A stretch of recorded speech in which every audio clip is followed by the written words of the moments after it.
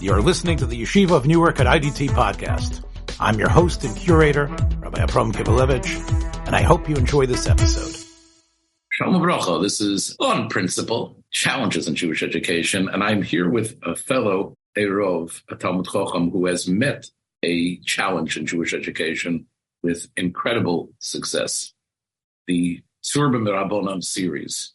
You've seen the amount of volumes that have come out, the beautiful style that these volumes are written in, the yofi, the aesthetic, the yofi of the page. And you probably have heard about chaburas throughout your neighborhood or your country of people that are learning this. And I have the chus to be speaking with someone who is at the nexus of all of this, Rav Eli Ozarowski.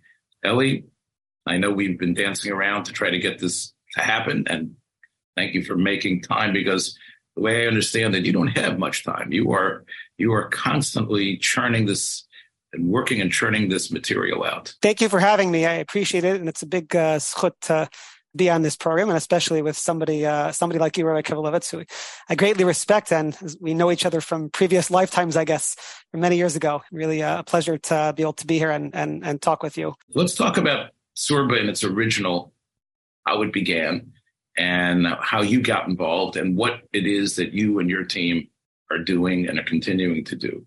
So that's the arc that we'll try to, and on the way, I'm sure we'll be able to gather up a lot of interesting nuggets about yourself and about how this work developed. So first of all, right, Tzurba Mirabonon, I think is the official title, right? Not Tzurba Midrabonon, Tzurba Mirabonon, right? Yeah, correct. Right. Sometimes in Shas, it's Tzurba Midrabonon, like a Tzurba, right? And of course, the term originally means a young or very involved Talmud Chacham, Tzurba Mirabonon. The word Sorev has to do with heat. And in fact, the Gemara in Tainus says on Daf Dalet, I believe, that if you see a Tzurba Mirabonon derosach, you see a Tzurba Mirabonon who is extremely aggressive and excited about what he's doing, and almost that could put you off. Don't get scared. So you always, again, and I think if you go through Shas, you find that the Tzurba Mirabonon is sort of the young person. It's the person, the if not the initiate, it's someone who's in the prime, someone who's just really at that moment. Does the title have anything to do with that material, or is it just something you need to come up with, you think? Okay, so I can partially answer your question. I was not involved, for better or for worse, in the choosing of the title and the initial development of the series in Hebrew. That was done many years before I got involved. I'll tell you how I see it, and I think how we see it as a program, and in terms of how it relates to that title, even if I didn't specifically have anything to do with that choosing. And it could be that the original founders of the Tzurba Mirabonon in Hebrew could give you a much better explanation of why they chose that title. Hebrew was started by Reb Ben Zion Al-Ghazi, who's now a Rosh Yeshiva of Yeshiva in Ramat Gan many years ago. I don't know exactly how many years, maybe around 20 years ago or so. He at the time was a Rebbe in Kerem B'Yavneh. So he realized that there was a need, specifically again in his when he started on the Israeli scene of Torah learning, for a halacha program for balabatim, for people that are not necessarily learning in yeshiva, and not necessarily people that had gotten smicha, let's say, and were serving in a rabbinic capacity, to learn halacha in a way which was not just to give you the bottom line, but also to make it interesting and to be able to allow you to appreciate the back and forths and the development of halacha along the way. So essentially what he did with his Hebrew team was to create a program and to publicize it and really develop it and extend it to many, many different places in Israel, that a way that people could get involved in the learning, not just to see like what does the Mishnah Berurah say is the bottom line, and not just to see like a Gemara that maybe they may or may not have learned when they're in yeshiva, but while they're in the working world, to be able to continue their Torah learning in a high level way, and in a way which is practical and interesting and relevant. So in the Hebrew, basically what we have is through all sorts of different topics, beginning from the beginning of Shulchan Aruch and Orach Chaim through Chosh and Mishpat. Of course, not every topic, but many of the most practical, relevant ones today basically developed a curriculum for sources beginning from the Gemara and tracing the halacha through the Rishonim and through the Achronim and through the modern day poskim, of course, in very short forms that people could participate in the program, come to a shiur once a week, maybe do a little review on their own, and still be able to come out with a good understanding of many, many halachic issues, to understand where it comes from and how it got to the halacha today. And to, at the same time, what you mentioned before, to be involved in the discussion of the back and forth, not just to see the bottom line, but to feel that they're actually part of the process of discussing, understanding why is this case like that case? How did we get to where we are today? And again, of course, every program has its advantages and disadvantages, but overall, it was very, very successful in getting people to get into this mode of understanding the halachic issues are. When Al-Ghazi conceived it, as you say, he conceived it for balabatim, as we call them, who had yeshiva training, who had some sort of high school or maybe even a year or two post-high school. It wasn't meant for, a person borderline, a chiloni, or someone who didn't really go through a type of learning in the yeshiva. Someone who would say, we know the mamachadati schools, even in the high schools, they have like Jewish ideas and Jewish law. Such a person, although he might keep mitzvot and might know what to do when he goes to Beit Knesset or whatever it is, or make sure that he keeps an orthodox lifestyle, isn't necessarily the audience for this book, for when Al-Ghazi learns. Because that person is very much, if he's keeping mitzvos, he's very much bottom line centered, and then he's off to work and going home and watching TV, whatever it is that he wants to do. But he wants to stay within the framework of dat. He wants to stay in the framework of religion, and he'd like to know how to follow things properly. We call that the she'eni yodei lisho of our world. We're talking about someone who had the taste of learning, but as you say, for whatever reason, didn't stay in the Kaisle Besmedrish through years and years and becoming a Kailnik or a Rav or something. It was absolutely designed for people that had a yeshiva background. And that you see when you look at the Hebrew version, that's very obvious because there are many things in the Hebrew that somebody who has yeshiva training and spent time learning in yeshiva for a couple of years will probably understand with minimal explanation. And there's not so much explanation that's given in the Hebrew. And at the same time, it allows people like that to be involved in learning many years later. Now they're actually using Tzurba Rabbanan in yeshiva high schools, at least in the Dati Leumi system here in Israel, and in Midrashot also, the girls' high schools. I just saw this past week in the newspaper that they actually had some sort of contest for schools involved in Tzurba Rabbanan on the high school level, girls and boys, with like a chidon, like a contest for them. And they had a winner, or a couple winners. But because of this, the program, they understood that even in the high school world, this is actually something which it can be very successful in allowing high school students also to appreciate where halacha comes from, can be practical today. So therefore, it's actually reaching and encompassing an audience it wasn't necessarily intended for originally. Correct. And as maybe we'll get to later, that's also true in the North American market as well. We know that one of the things that prevents a lot of people, especially in a world of clutter, is, am I going to buy all these books? Your book, the English one, and it's not just English, of course, it's English and translated sources. It's not exactly a paperback that you would pick up, in a dime store or, before you get on an airplane. It has a certain thickness and solidity to it, but it also isn't like this a heavy volume. And it's sort of in the middle. In one way, it's a sefer, but it's not a big, heavy tome that you have to, schlep yourself to put up on a high shelf. In the Hebrew version, was it also that way, or was it more a hardcover sefer? The original Hebrew was actually also in softcover. They also had basically a series of, I think, 12 shiurim or so in each Hebrew, what they call choveret, each Hebrew booklet. You can still get them today in Israel. They still sell them. They're still very, very widespread. And for people that are using it on their own or traveling, or even if they bring it, to a weekly shiur, that's still actually probably the easiest format for people to have. What they did is after they finished the Hebrew program, meaning after they went through all of the different topics they wanted to do through the different sections of Shulchan Aruch, they also printed it in a large hardcover form, which is more, I think about 6 volumes. maybe the 4 sections of Shulchan Aruch and maybe 2 or 3 for Achaim. So that format is much easier for somebody who wants to have it as a reference set either in his home or, somewhere else that if he has an office, that format is much more condensed. It's not 30 smaller volumes. It's 6 big volumes in hardcover. And that's also, I see it when I go different places in different Batei Medrash in Israel. I see it all over the place. You can have a teacher's edition, but the teacher needs to do his work as well. So I guess, although, as you say, this gives the reader, the fellow or woman, a sense of how halachos works, develops, where we get to this bottom line, there also needs to be someone who does a little bit more, isn't just reading these sources, but is actually able to put them together, is able to explain them, not in a way, you've heard this before, there's the sage on the stage and the guide from the side. There's still, even to be the guide from the side, you have to at least be a little bit ahead of your students. You need to sort of have a sense of things. You need to maybe even do some extra work.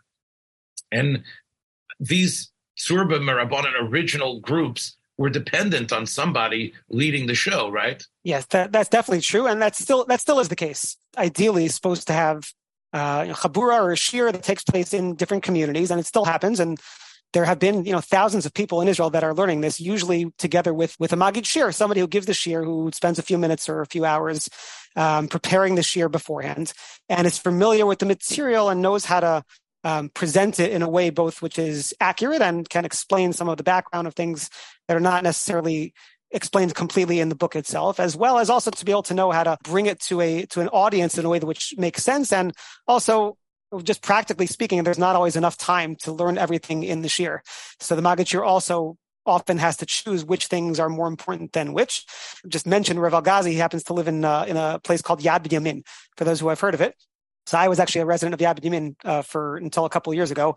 He still gives a shir every week, and I've heard him give his shir. He goes through it very quickly, and even he, who started the program, often has to choose how to decide which things do you teach, which things do you not teach, and that's also an important part of a good teacher, to explain it well, and also to know what to leave in and what to leave out when you transmit the material to your students. You need to have someone who has even more understanding than what's in the Sefer itself, who's perhaps even gone through the Rishonim in the Gemara, who's seen the Beis Yosef, not just the Shulchan Aruch, but has actually seen the Beis Yosef before. And by the way, just parenthetically, it sounds like we show you the sources from the Gemara to the practical halacha.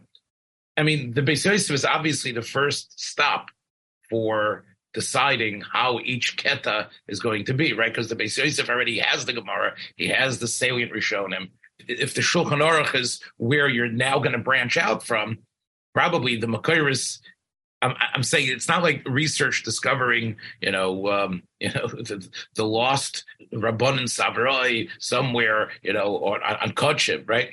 The Beis Yosef already gives you a certain roadmap. And I think that was probably the roadmap of the original editors and writers, Ogazi, and maybe even yourself. And I'm saying the Maggid shir could probably do that as well, just in order to be as stark as possible. These Maggidei shir, were they getting some compensation for the extra time they were doing, or they would just do it l'shem shamayim usually? I don't think so. I think everybody who's doing it is doing it not necessarily because they're getting paid for it. But I'll give you the perspective that I would suggest is like this.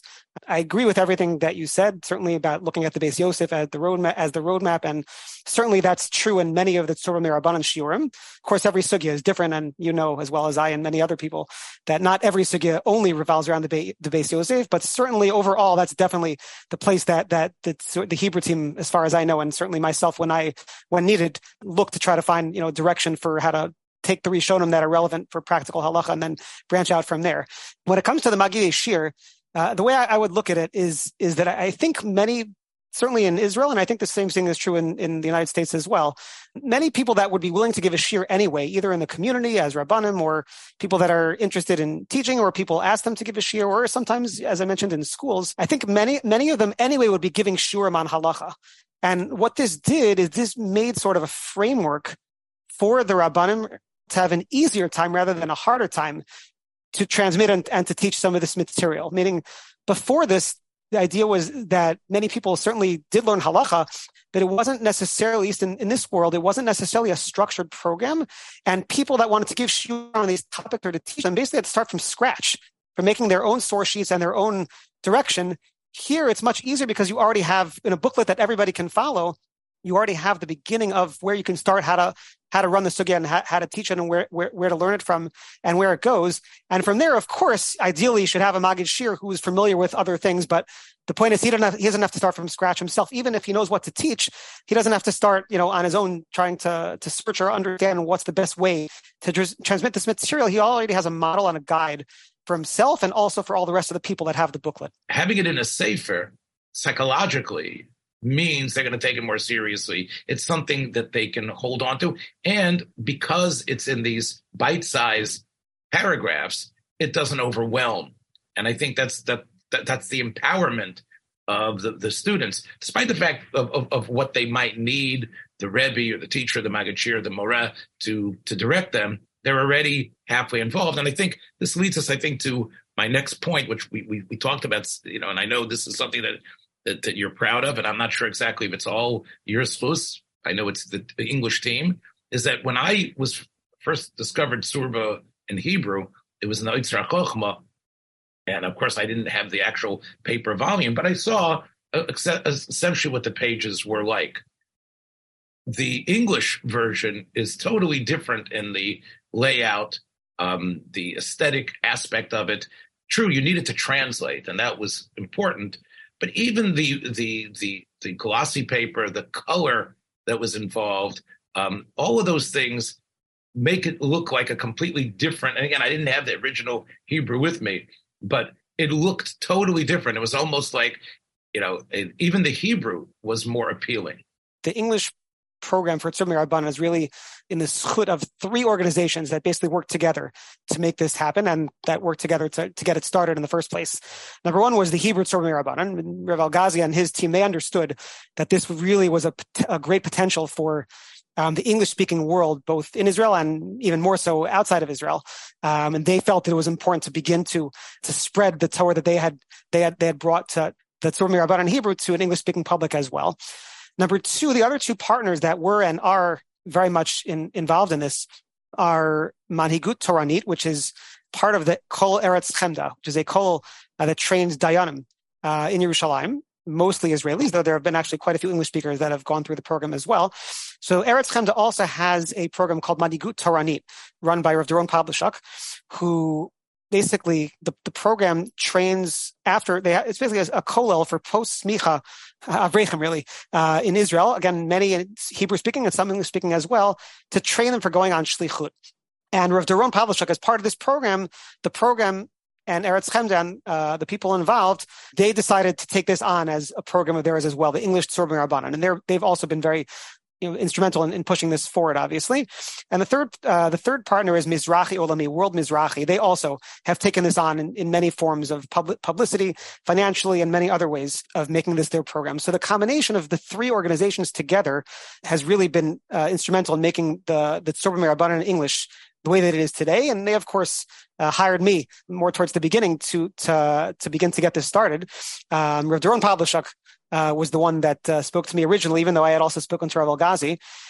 So Rav Doron, Rav Pavlishuk, and the other people involved from Mizrahi and from Manhigut Toranit, they understood that to make something successful in the English-speaking Torah world, it really needs to have an attractive look in terms of the book and in terms of the pages and the style of the sources.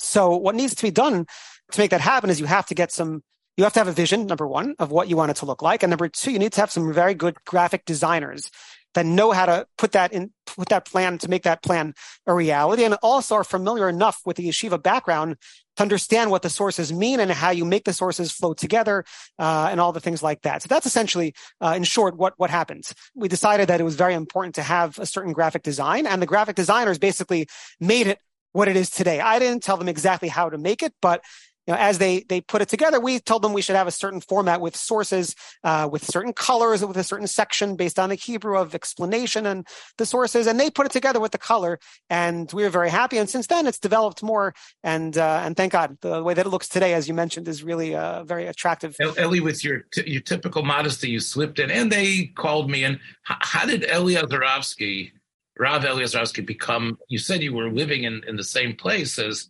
Rav Algazi, but that's not a way to get such an important position. How is it that you became that central figure? The main answer is called siyata dishmaya. Many of us in this business know that it doesn't matter whether you're roy or not. But many things HaKadosh Baruch Hu may have thought that you were the right person for the job. And I feel that it sort of slipped to me that I fell into the role, basically, even though I did look for it a little bit. I'll explain in a second. But without siyata dishmaya, without HaKadosh Baruch Hu deciding that apparently I was the right person for the job at the right time in the right place, certainly would not have happened that way. That being said, I'll tell you the natural part of how things developed. From my end, so as I went through smicha and YU, even a little bit before, but certainly during and after, halacha was always something that I very much enjoyed learning. Through a number of my Rosh Yeshiva in Yeshiva University, both in the United States, in New York, and also in the Grus Kollel in Eretz Yisrael. So I really got turned on, as they say, to learning halacha. Learning halacha both originally in the quick form, and then the proper form of going through as many sources as you can from the beginning through the practical halacha was something that I very much enjoyed doing, and I did myself for quite a few years. And when I started to teach, after we made Aliyah, after I finished the Kollel Elyon in Yeshiva University, which is this post-Smicha Kollel in YU, so we made Aliyah, and I started to teach in a number of different places. And in general, I most of the time was teaching halacha. I don't remember if that was because I wanted to do it or because they asked me to, but essentially, again, that's what I ended up doing. For American students, almost all English-speaking students that come to Israel for the year or for 2 years, both for boys and for girls. And I was able to teach in different places, many shurim on halacha, and that's where some of maybe we'll get to it in a few minutes, but some of my additions to the Tzurba Me'Rabbanan, in addition to the Hebrew, much of that came from my experience in teaching when I myself had to figure out how to put together different shiurim on practical halacha, and my goal was to teach practical halacha, but at the same time give a sense of appreciation of the process, where things come from, and why halacha makes sense and why it's important. So after all that, I then got involved in a few other things along the way through the Steinsaltz, the English Steinsaltz, Gemara, as well as the Tanakh and a few other projects. So I was involved in that presented itself. But halacha was always the thing that I felt, for myself, I really wanted to teach and to give over. If you're familiar with the Rav Yosef Tzvi Rimon in Alon Shvut, so Rav Rimon, he also has a center for halacha, and I worked with them also for a couple of years, writing some curriculum books, which are still used in some schools. Yosef Tzvi Rimon, you ended up having a connection with? So we worked through his organization. So we wrote halacha curriculum in English for schools in America, which is not the topic of our conversation right now. But again, some schools still use that curriculum. And from there, I was looking for other ways to develop my writing skills in halacha. So I found out that the Tzurba Me'Rabbanan might be looking to develop an English-speaking program. I spoke to Rav Algazi, but at that point, the time was not right. This was already 5 or 6 years ago. Only a year or two after that, after I had spoken to him individually, then after Manigut Toranit and World Mizrachi got involved, that's when Rav Doron Pavlishuk, who's officially the head of the English-speaking Tzurba Me'Rabbanan program, Rav Doron came back to me and said, we would like you to be involved in this. And again, the siyata d'shmaya part was that we all lived in Yad Ben Yamin. Rav Algazi at the time had moved to Yad Ben Yamin, and Rav Doron Pavlishuk had also moved to Yad Ben Yamin from South Africa a few years before that, and I had been living in Yad Ben Yamin for a couple of years. Now, since then, we've moved away. But at the time this happened, the siyata d'shmaya and the hashgacha, divine providence, was that we were all in the same place, and we were able to get this off the ground. Sort of like the Beis Yosef and the Maribei Rav all being tzfas at the same time. Lahavdil. Yeah. So thank God, once it got started through that, then we were able to get the program off the ground. And thank God I gave it, my part of it. The translation and the editing was much more on me. Now we have a whole team. But Baruch Hashem, since then, we've seen a tremendous amount of success.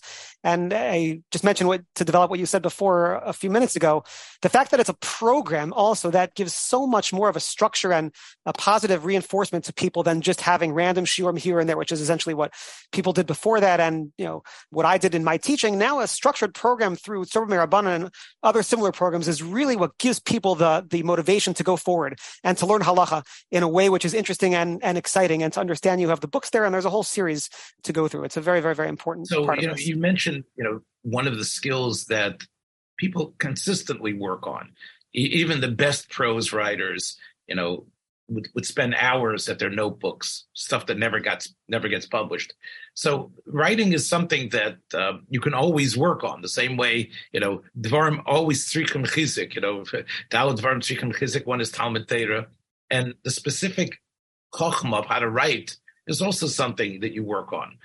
You might look back 10 years ago at something you wrote and say, oh, that was pretty good. You might be embarrassed. There might be something that you write later. So this was something, and remember, halacha isn't like, how shall I describe thee like a summer's day? It's not necessarily creative writing in the way of setting a mood and tone. But if it's just going to be bare bones translation, once again, it's the reader who's going to read it is going to be confused. Even the Shulchan Aruch himself, which has become, ensconced as the ultimate book of halacha, is also not written so wonderfully. Shulchan Aruch Harav and the Aruch HaShulchan, in many ways, restate concepts and ideas to make the reader be able to understand them. So you had a challenge here to be able to translate core sources, and also to translate even whether it's the psukim that come later, whether it's Ben Sion Abishol or Rav Nissen Karelitz's works and Chut Shoni, whatever it is, or Yalkut Yosef. Translating is not so simple. Did you find that you had to really work to make it happen? My advantage coming in was that I had already had quite a few years of experience in writing, and especially writing certain, things related to halacha. So it wasn't like I was starting from scratch. That was a big help, because to start, this type of field, translating halachic sources without any background or experience before is not an easy thing to do, and not necessarily the wisest thing to do. So I was lucky that I already had that to begin with. At the same time, as you said, it absolutely takes quite a bit of time to translate. And, you realize through translation that you often, if you don't understand the source properly, you can't translate it properly. So in order to translate it properly, you really need to make sure that you understand it properly, and you can convey those ideas not only in a way that makes sense, but also change the language and turn it from Hebrew into English. And that definitely was something which was a challenge.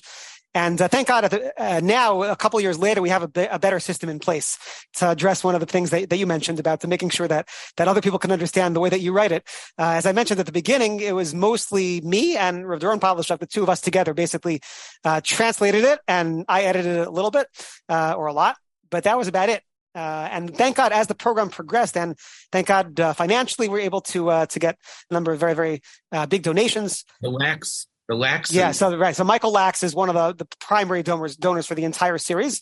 His name is in the newer volumes and all of them at the beginning. And a big, big thank you goes to him, and as well as to all the other donors who have donated money for the other volumes in the series and continue to do so.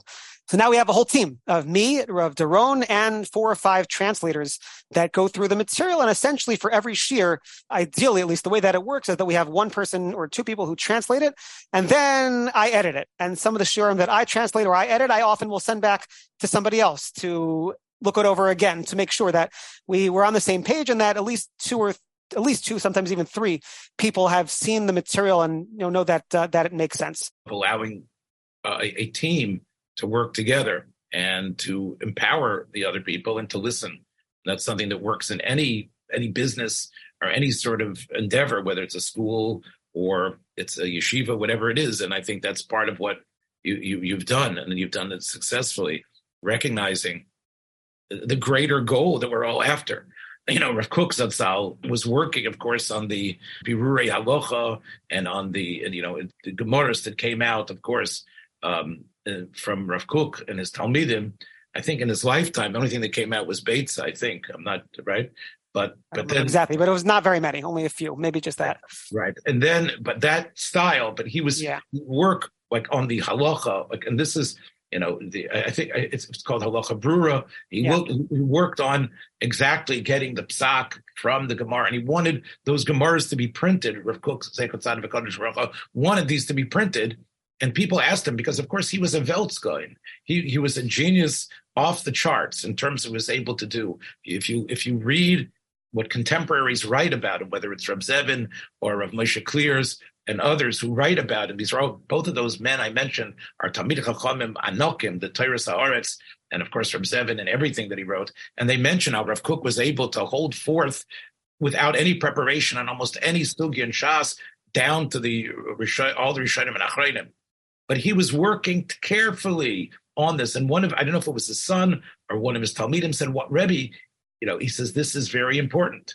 You think it's just gribble ara. You think it's just like small time work, getting the exact point here and making sure that this is done it's an effort, and maybe you'd like to fly in the shamayim and be machadish chidushim leirois, but this is important for Klal Yisrael. As Rosh Shlomo Zalman also worked so copiously with Rav Neubert when it was clear to Rosh Shlomo Zalman of Neubert that Shmir Shabbos Kilchos, which of course in many ways is sort of an antecedent to Tzurba in some way, the idea for the Israeli-speaking balabas who understands learning a little bit. But Rosh Shlomo Zalman understood that he worked on those footnotes. He wanted to make sure everything was written perfectly in his name, what Rav Neubert had done. So this is really admirable. Besides the glossy, pretty aspect of it, the colors and this, there's other things that are different, I believe. Like, I mentioned, now, the Hebrew also has a little bit of biography, but it seems like the English has a little more. Given that much of our audience, though not all, much of our audience is much more Ashkenazi-leaning than the people that are studying the Tzurba Rabbanan in Israel. So we often will cut down just a little bit on some of these Sephardic sources that are quoted, not chas v'shalom because we have anything against them. They're terrific. But given that many in Chutz La'aretz and even in Israel itself, English speakers that are much more familiar themselves are Ashkenazim and are not so familiar with these Sephardic sources, we don't want to weigh them down that most of the readers feel this is too much. Why are you quoting so many Sephardic sources? Like you mentioned Yalkut Yosef and Or L'Tzion and Rav Ovadia and Rav Mordechai Eliyahu and the Ben Ish Chai and who knows how many others. So we try to balance that a little bit more and try to give it a little bit more of an Ashkenazi flavor, while at the same time maintaining the fact that there are specific Piskei Halacha for Sephardim that are often different than Ashkenazim. So what you will find in the book very much emphasizes, the difference between Ashkenazi Psak and Sephardi Psak on things which the Psak is different, which is certainly true in the Hebrew as well, but at the same time, cut down a little bit if there's 3 or 4 different sources in the Hebrew expressing the Sephardi side, so we may cut it down to 1 or 2. And the Hebrew side often does not explain a lot of concepts and a lot of things that flow from one source to the next that somebody who learned in yeshiva for a couple of years may already be familiar with, but we don't necessarily assume that all of our English readers are familiar with those things. So what we often do in the English is, I'll mention a couple points. Number one, we often will add in additional notes on the bottom of the page to explain concepts which are not necessarily explained in the Hebrew, but we feel that for the English reader, either who will be part of a shir or who's not part of a shir, either way, concepts that they may not be familiar with, which are helpful and important to know. That's number one thing that we tried to add it in English. Number 2, we also added in quite a bit the explanatory material in between the sources. So in the Hebrew, they left it purposely vague in many cases to sort of give room for the Maggid Shir to discuss on his own. And we felt for the English that it was extremely important to add in really additional material along the way to make the flow clear from one source to the next and to really dot the I's and cross the T's, as we say in English, to really make sure that it's clear how we get from one source to the next, how to trace the halacha from the beginning to the end with, again, of course, in short form and not quoting every single source. But in the Hebrew, sometimes where that's not so clear, we try to add an additional explanation along the way to explain if the Gemara doesn't have a summary. We'll often put in a little bit of a summary of the Gemara or a long piece from a tshuva. So we'll often say afterwards, we'll explain that to summarize this, we'll bring out 2 or 3 important points that you see from there that may not necessarily be in the Hebrew. And the last point that's very important is that we often also added sources, not only to give this point, sometimes if there were sources that we felt would be helpful in elucidating or clarifying points, but also for the tzibur, for the English-speaking community, both in America and other countries, and as well as in Israel. And there are many poskim that are English speakers and many books in English speakers that have become classics that are not necessarily mentioned in the Hebrew. And our team have tried hard to include many of those sources in the English-speaking Tzurba Rabbanan as well. So, for example, let's say a tshuva like Rav Moshe Feinstein is quoted many times in the Hebrew. But sometimes we found other things in the English where he's quoted. We'll often bring quotes from other poskim that are not necessarily quoted as much in the Hebrew. For example, in the last year, I added in a quote from Rav Yaakov Kamenetsky on something to do with Habakas Neros, which he added another American posek from the Yeshiva University side. So sometimes we'll quote things from Rav Hershel Schechter or from Rav Yosef Dov Soloveitchik, Zatzal, things that they said, or Mordechai Willig, other poskim that have expressed opinions about certain things. We had a quote from Rav Schechter on Tfilas Haderech, which we're putting in the volume that's coming out soon about Tfilas Haderech when crossing over the George Washington Bridge. We also sometimes quote sources from the OU or the Star K or other kashrus organizations related to important topics that they mention.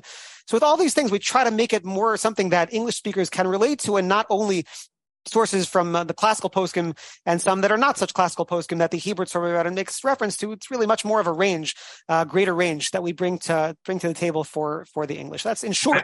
One of the things I complimented you about before and about Tzurba in general, and I think this is true about Eretz Chemda and Manhiga Toranit, is that even the Hebrew, and which perhaps goes a little bit lean on Ashkenazi or American Plaiskim type sources, but the general impression you get is that we are not polarized and that it isn't necessarily just this mahalach. Many times you have even websites dedicated to Sephardi halacha, almost an absence completely of the Ashkenazi voice.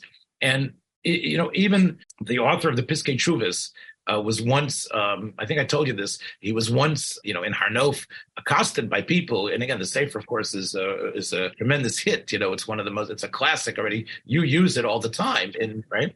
He was once asked, he said, well, why is it that you don't quote these other Litvish sources, these other poskim? He says, look, I go from where my world was.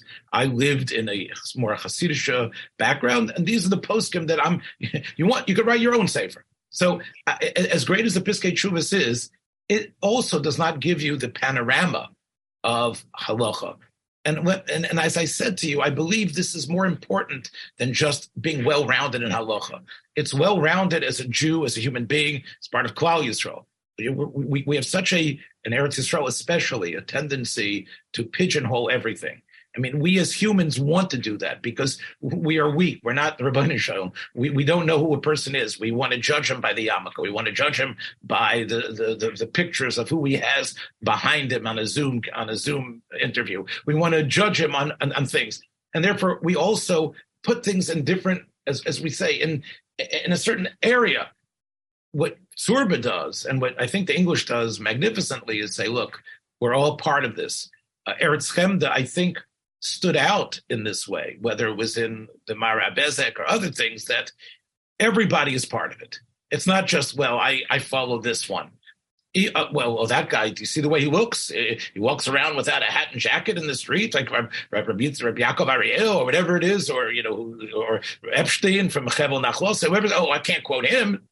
No, everybody is part of this halachic laboratory, because when halacha or Torah is, and we're not talking about Isamar Sorish from the Reform or from JTS. We're talking about not changing halacha. We're talking about dealing with the Makairis and understanding them and going back and forth and seeing that. And I think that is such a positive reinforcement, and it could shatter a lot of the barriers that don't allow the Hasidic world to understand the Litvish world, that don't allow the Dati Leumi world to properly comprehend the contributions of the Haredi world, and vice versa, the Haredi world not understanding that. In other words, what would happen here is destroying the concept of worlds, destroying the concept of different worlds and operating in different areas. But Torah gives us the chance to jump into that Yam HaTalmud, the Yam of learning, where we're all in this soup wonderfully together, understanding that there's going to be perhaps a different Natiyah, just like everybody is different. So I think that's one of the advantages of beyond making Balabatim, giving them a geschmack and halacha. It actually, I think, works for Achdus Yisrael in a way that the Rabbeinu Shalom planned it. Meir Shapiro, it wasn't so much, obviously he wanted to develop a certain understanding of the daf, but it was more about Klal Yisrael being on the same page. I think both in the Hebrew and the English, as you said, is something which is really important for us to collect different sources and different opinions from across the spectrum, from Ashkenazi, Sephardi, Haredi, Dati Leumi, Modern Orthodox, America, Israel, other places, and that's something we've really, really tried to do. And Baruch Hashem, I think it's really succeeded. And you get to see, as you said, the playing field, and within the halachic world, you see there's a range of different sources. And once you learn, from the beginning, you learn from the Gemara and the other sources, you can appreciate that not everything is so clear cut, and there is room for a lot of different opinions. And when you learn, let's say, about whatever topic it is, you'll see that even if you do one thing and somebody else does something else, you'll be able to appreciate much better the basis for the difference of everybody's approach. And I'll also mention that the Tzurba Rabbanan is not necessarily meant to be a sefer of psak. It's definitely a sefer of halacha, but in terms of psak, it was never meant to take the place of a shul rabbi or somebody's personal posek or halachic mentor. And specifically because of that, that's why we have the ability to go in and to offer different opinions and to offer different sources that take different stands, because we're not trying to say this is what you should do or this is what the other person should do. So really, in that sense, is a positive combination between learning this sefer and then going to your Rav or some person who gives the shir and discussing with them what should you do on a practical basis is a tremendous combination, I think. You mentioned before some summaries. I noticed in the Hebrew, a lot of times at the end of the chapters, they would do a sikum with a little chart. You guys don't do that as much, right? Am I right about that? Or you also do the charts? No. So the charts, so I'll give you the current status of the charts. Originally, what they did is the Hebrew had like a summary at the end with, different arrows, and basically just told you on each line, this posek said this, and this source said that, and this source said that, and this source is the halachic source, and this is what the Mishnah Berurah said, et cetera, et cetera. In other words, after the actual keta from the Mishnah Berurah, whoever it was, they would have a page before you would go to the next chapter or the next subject. Oh, you had everything where you're just trying to like a synopsis. That we definitely do have. We actually have both in the English now. The summary has been there from the very beginning. If you look at all the volumes, beginning from volume 1 and all the way through volume 15, which is about to come out now, after every chapter is always a summary of the major sources, and we try to put in all the sources we discussed, but if we can't get every last one, almost all the major sources in the shir, we try to have like a 1 or 2 line summary of each one. So you can see, to remind yourself to do chazara, basically, view of what you learned in the shir. That's something that the Hebrew has had, and we also have tried very much to do that and to even add to it in the English version to have a very complete summary. In addition, we also have flowcharts, which we started about a year or so ago, where at least once in each shir, we have one section with a section of a flowchart where you'll have like a circle or a box with the Gemara on the top, and then a couple lines underneath with arrows quoting, let's say, different Rishonim, and also a summary, but in visual form. Many people like to have a visual format to see, these 3 Rishonim had 3 different interpretations of the Gemara. So you'll have arrows to each one with a box, and then you can have another box underneath. Which one did the Shulchan Aruch follow? And how did the Mishnah Berurah and the other modern poskim, or Moshe Feinstein or Shlomo Zalman Auerbach, whoever it is, where their box underneath, which source did they take their opinion from, and how did it develop in a visual form? I think that's also something which is very important. And I think the charts are something for me personally that helps me to appreciate better the system of psak and how the halacha flows from one step to the next. The essays, I didn't notice the essays in the Hebrew one. I noticed the essays in the English edition. I don't know if, and they're written by various rabbanim, students, essays on a certain topic, more than just the halachic sources there. What was the idea of including those essays? Why did you think that was important? So the inclusion of the essays is, as you said, is only in the English. It's not in the Hebrew. The essays are the contribution of the Manigut Toranit program. As I mentioned before, they're one of the 3 central partners to this Tzurba Rabbanan English enterprise. And the essays were all written by either Avreichim, Kolo members of the Manigut Toranit program, or after they went out to Shlichut, alumni of the program. The idea of the essays is essentially twofold.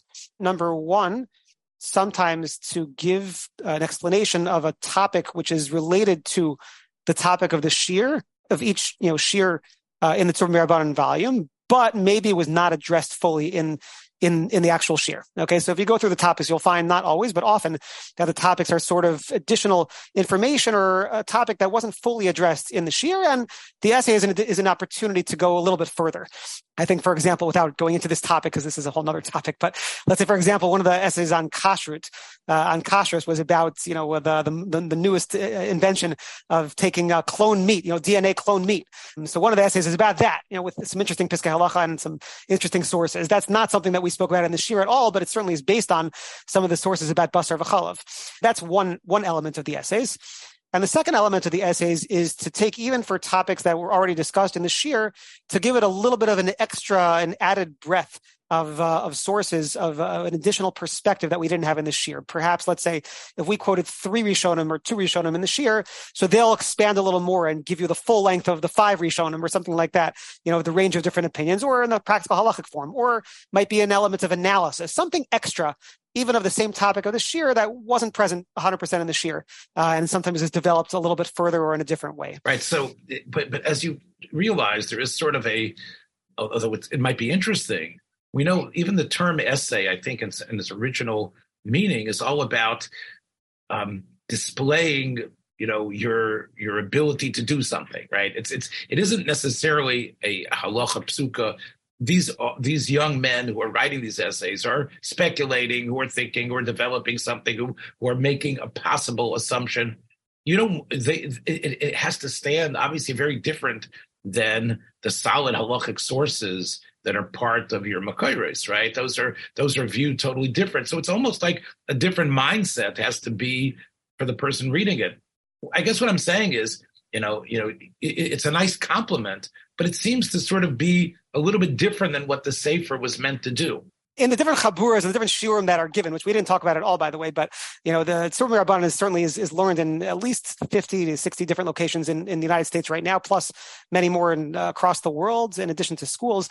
But they don't go through the essays. Okay, the essays is not the part that they teach, at least in most cases, in the shir. When I've taught Tzurba Rabbanan, I refer to it from time to time, but I don't teach it either. That's the additional material for somebody who's interested in exploring certain aspects of the topic further, or would appreciate more of the analytical side of what you mentioned, which is not necessarily going through and finding out what the bottom line is, what we discuss in the shir itself, but somebody who wants something a little bit more, a bit of a different style. That's the additional information, which is not the main part of the book. It's not meant to be the main focus. What I would say is, just like, footnotes and appendixes in the back, I would probably put them in the back as opposed to, again, for my 2 cents, In other words, instead of being at the end of every section, like in the meat and potatoes of the sources, you could say, look at in the back of the book, there will be essays relevant to that subject. No, I'm impressed by the topics. I'll sometimes look at the topic, but I very rarely read the essays. And again, this is really a simple point, but I think it really talks about the serendipity and the mikra aspect of everything. I asked you, the first volume, I believe it had Kibbut Avaim, Gerus. The second volume. The second volume. What was the first volume again? What was that about? We started from the halachos of avodah zara and a few other things afterwards. I think it might have. So the first one was Hilchos Avodah Zara and other things about dolls and other bringing into the house and statues. And I was, well, that's an interesting place to start. And you explained to me that even though that's volume 1, and it's not necessarily where everybody wants to begin their halachic life. And what was the reason for that? Okay, so I'll give two answers to your question. The technical answer, the historically true answer, is that at the time that we started that volume, we thought originally, we discussed where to start from exactly. We had thought that it would be nice to have the original format, which is to have every shir, every chabur being given would be basically on a weekly basis, which is what's done in Israel. They should be on the same page and the same schedule as the Hebrew. And at the time that we were ready to publish the first volume, we thought that we were going to have the Hebrew Tzurba series, their calendar was up to that part of your day. Again, the way that the Tzurba Shirim work is that it goes in order of the Shulchan Aruch. So Hilchas Avodah Zara is right in the middle of your day. It's in Kuf Nun Aleph, I think, or somewhere around there. Kuf Nun, Kuf Mem Tes, that area. After that, it basically goes according to the order of the Shulchan Aruch. That's where they're up to in the Hebrew. So we thought that we would follow along with the Hebrew, and people across the world would be learning the same topics at the same pace at the same time. In the end, it turned out that it didn't quite work that way, and the English programs slowed down, and not everybody did it exactly at the same pace, which is totally fine. Now, of course, in hindsight, it looks interesting that we started from there. That's the technical reason. But the other reason, which again, maybe this is also as part of the Siyata Dishmaya, and I think we spoke about this also in the past a couple of weeks ago, is that, as you said, not everybody learns some of these topics. We learned about Shiluach HaKain, sending away mother bird, Avodah Zarah, some of the other interesting topics that are in there. In that section of Yoredea, those topics do not always get learned by either people in yeshiva or balabatim in any format. And I think what came out from this, in hindsight, and maybe with a little siyata dishmaya, hashgacha pratis, is that people were able to learn through topics that otherwise they never would have touched at all, and certainly not learn inside with sources. We also spoke there about Peyot HaRosh and Peyot HaZakan. That was also a topic. Those topics are not things that people learn on a regular basis. So that opportunity actually ended up being a great opportunity for people to study, in depth with sources, some of these halachic topics that otherwise they would never get to. And from there, we moved forward from the end of Yoredea. We went to the end of Yoredea through Hilchos Avelus, and then we went back to the beginning of Yoredea. We said, once we're doing Yoredea, we'll go back to the beginning. But again, along the way, there were many different topics that people learned that otherwise people that learn halacha, but they generally only learn Orach Chaim and maybe kashrus, and that's about it. So now, thank God, people have an opportunity to learn many more things as well. The idea that we do it on our own pace, we're part of a network of people doing it this way, already creates the community. It doesn't have to be that, in Israel, they're learning that same halacha. I think it's healthy, important, and empowering that you don't feel the pressure. Oh, where are you? Have you moved on yet? I really think it's one of the things that is disconcerting and wrong about the whole Daf Yomi program is the pressure to finish, the pressure not to understand. The fact that here you have each chabura, like you say, they can the people who are buying these volumes can decide among themselves which volume it is that they want to zero in on. They might even want whatever cheluk they want to start with. I think that's something that what I'm trying to say is I think the mindset of we're part of the group.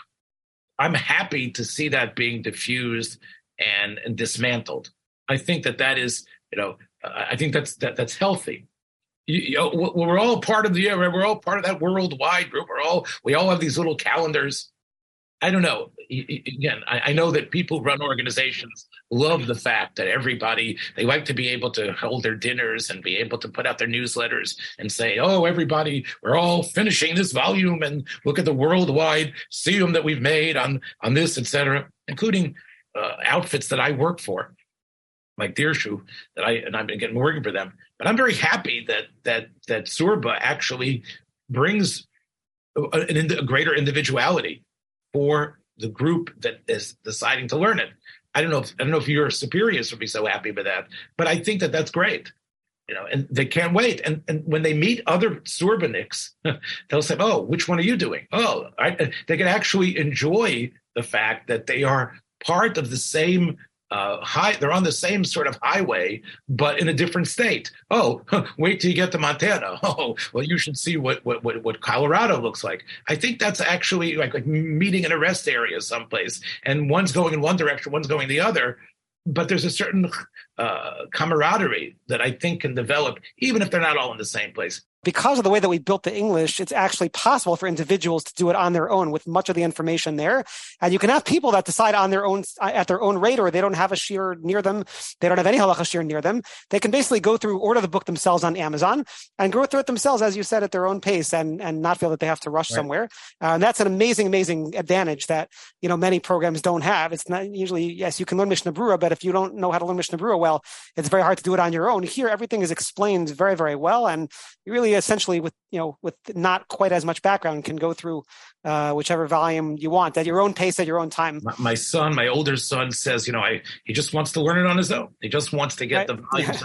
Right. And I think that is a wonderful statement about how successful you've been. Eli, you've given me so much time and we've learned so much, I have, about how this magnificent program how it developed and how it's, you're talking eventually about 30 volumes. Is that what you're talking about? Roughly, yeah. That's the goal. Roughly 30 volumes.